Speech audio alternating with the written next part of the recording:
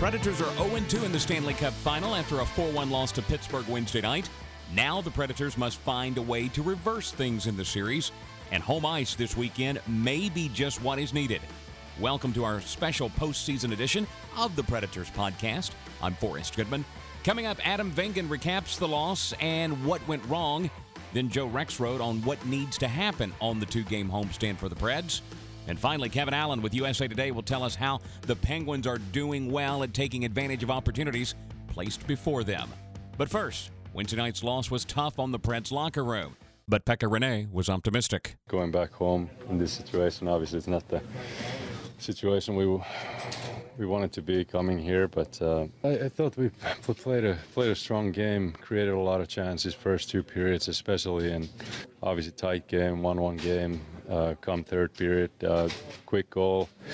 After that, two odd-man rushes in a row, and be fortunate the third one, and then Malkin buried that fourth one, and that was the game. In the postgame, PK Subban was disappointed, but not in their effort in the two losses. I thought we could always play better. We can do a lot of things differently, but, you know, both games were decided in a span of probably 3 minutes. So, you know, that's a championship team there. They know how to win. We got to play a full 60, and we will next game. Again, 4-1 the final Wednesday night. The series now comes to Nashville for 2 games. Adam Vingan covers the Predators for the Tennessean and joins me.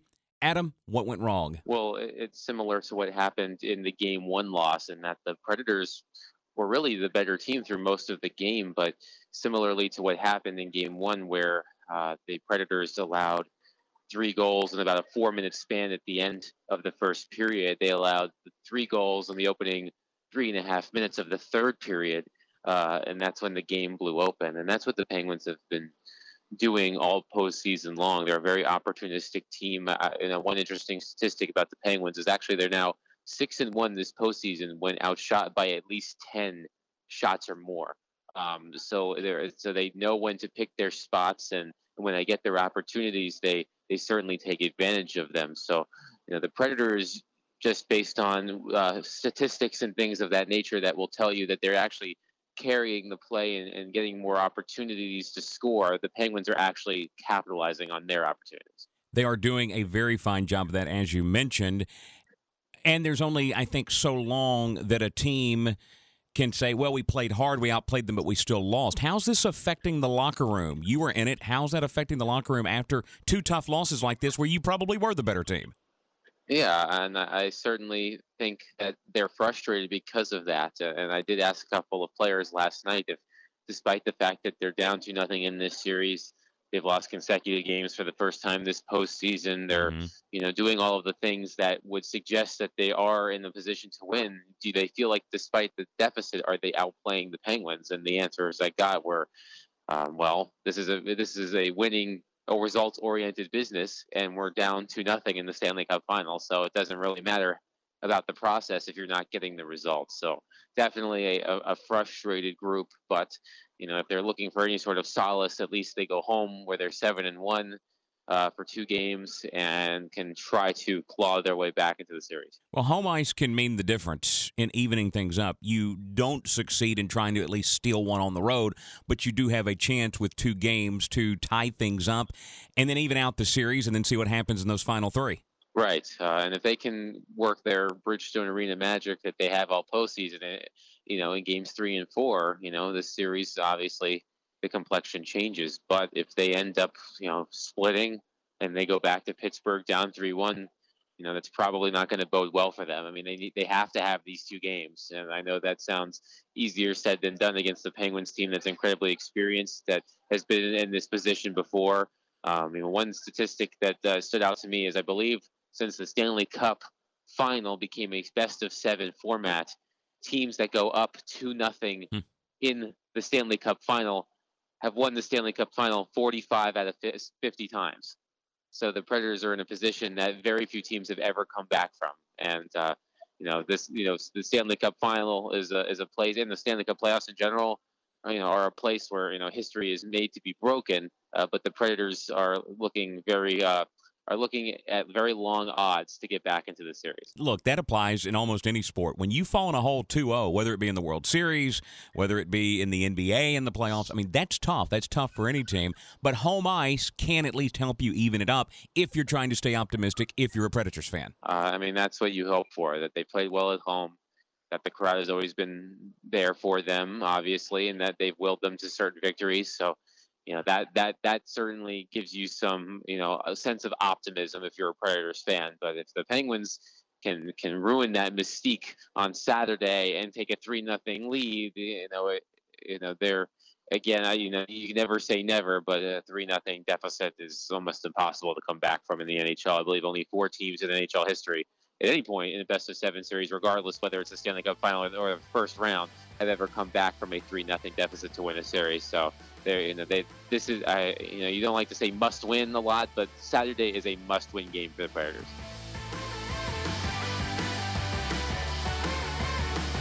You can read Adam's coverage of the Predators at Tennessean.com.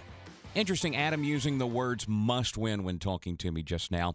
Let's shift our attention to Saturday night when Game 3 happens at Bridgestone Arena. Tennessean columnist Joe Rexrode joins me. Joe, 0-2, coming home, not where the team wanted to be. So what needs to happen Saturday night for the Predators to get their first win of the series? They need to just avoid those lost moments, because for the second straight game, I think the Predators did a lot of what they want to do. I thought they were really good in the first 2 periods, and if not for Matt Murray playing extremely well for Pittsburgh in goal, I think they have a multiple goal lead going into the third period. They really had some terrific chances. They did everything they wanted to do, other than, of course, Pecorino gave up the little pop goal to Jake Gunsel, who, of course, just seemed to have his number. But then, giving up the goal right away in the third period, and it's like they sort of lose themselves for a little bit. They get a little panicky, gamble more than they usually do, and boom, boom, the Penguins will make you pay every time. So, again, I think they're going to say to us and to each other a lot of the same things they were saying after Game 1, which is, we like their game, you got to stop making those mistakes. How do you prevent that? I do think that maybe being at home and not having things, I guess, snowball on you emotionally could help some. The snowball effect, I think, is important because, Joe, you know this. Sometimes when the same thing happens, you get stuck in your mind, here we go again, and that can play tricks on your mind when you're trying to focus on a game if you think, here we're about to spiral downward one more time. Exactly. And, when you're talking about playing tricks on your mind, I think the obvious number one concern and priority and focus is Pecorino, because confidence is an elusive thing in sports. It's the most important thing in terms of intangibles, and it's with a goaltender, it's tricky because you don't dictate a lot of how the action goes. And so I think in Game 1, I really do think that the lack of activity ended up being a negative for him. And, of course, now everyone's going to be talking about him for a couple days. And, probably a big save early or something like that would be something he needs. I mean, for the Predators, don't want to give up a primo scoring chance early in this game. But, you almost feel like Pecorino needs some kind of play to get the crowd roaring and sort of like, yeah, I'm okay, I'm back, and then go from there, because this could certainly turn bad for him here. Right. No, I think you're right. Now, having been with the Predators at Pittsburgh for 2 games, and now they get to come home to home ice, where in the postseason they have played very, very well. Is this what the doctor ordered for the team? Yeah, absolutely. And again, I don't think that it's going to bother the Penguins. The Penguins are, Stanley Cup champions for a reason. They have done extremely well on the road in tough environments, but I do think that this will be good for the Predators. Look, they play better at home, and they're energized at home, and they're in the situation. They haven't been in this situation. They haven't trailed. They certainly haven't trailed by 2 games in a series, and they're in that mode of just find a way to win 1 game and then just look up and see where you are, because obviously they fall behind 3-0, and you can get the engraver out for the cup, and it's essentially over. You're right. It's, I think, critical that they don't fall down 0-3 in this series. But you do get 2 at home. And like I mentioned to Adam earlier, you'll win 2 at home, and this goes back to Pittsburgh, and then you got a short 3-game series, and the whole momentum could shift. You never know what happens then. But it's important. You've got to protect home ice. Oh, absolutely. I mean, it's not the way these games have gone, and as well as they have played and controlled the action in these 2 games, it's not far-fetched at all to think that they could win 2 at home, and then all that pressure goes right back on Pittsburgh. But, the Penguins do have this confidence. It kind of reminds me of the Blackhawks teams of recent years, and even this year before the playoffs, of just, you can outplay them, you can outchance them, you can feel like you're handling them, but they know they're going to make that huge play, and that's the sense I get from the Penguins right now. You can read Joe Rexrode at Tennessean.com. This is the Penguins' 50th anniversary season, and one where they are trying to win back-to-back championships and their 5th cup overall. Kevin Allen covers the NHL for USA Today. Kevin, the fact the Pens just a year ago beat the Sharks in a 4-2 series, does that work in their favor when it comes to winning, say, the first 2 games like they did in this series? Well, I think it's really 2 things. I think it is that the fact that they've been here before and understand the path that needs to be followed in order to be successful. But I also think that, bringing Matt Murray back in on May 19th as the starting goalie has sort of changed their perspective. Since that happened, the team is 5-1 and they outscored the opponents 24-11. They play differently. In front of Murray. They play with a little more offensive flair. They take a few more chances. He's got a lot of poise and composure. And I think that allows them to take, chances and do the kind of things they need to do in order to be opportunistic as scorers. I think it's funny, and I think that's a great point because you're right. His return changes things, and you think of it as a team sport, but one player sometimes can go in and change the complexion and change the attitude of how everyone else plays, and that's a good example you just brought up. Well, and I think it's one of the biggest lies in hockey. Players say all the time, well, we play the same no matter who's in net, but it's really not true. They adjust their games. Like if they have a very calm goalie with a lot of composure like Murray is at such a tender age of 23, they feel like they can take more chances. They can push up ice a little bit more. They can engage. I'm talking about the defensemen now, with the forwards. And all of that sort of plays a role. And Murray just has that air about him that, he's sort of the Canadian version of Pekka Rinne. He's, very unemotional in terms of the way he plays, and he's very within himself. We talked to him after the game last night, and he always says, it doesn't matter what the score is. My job is always the same. I just have to stop the puck. And I thought, pretty mature attitude for such a young player. Right. No, you're right. That's a veteran attitude right there. A guy who's been in this situation many times, if you think about that.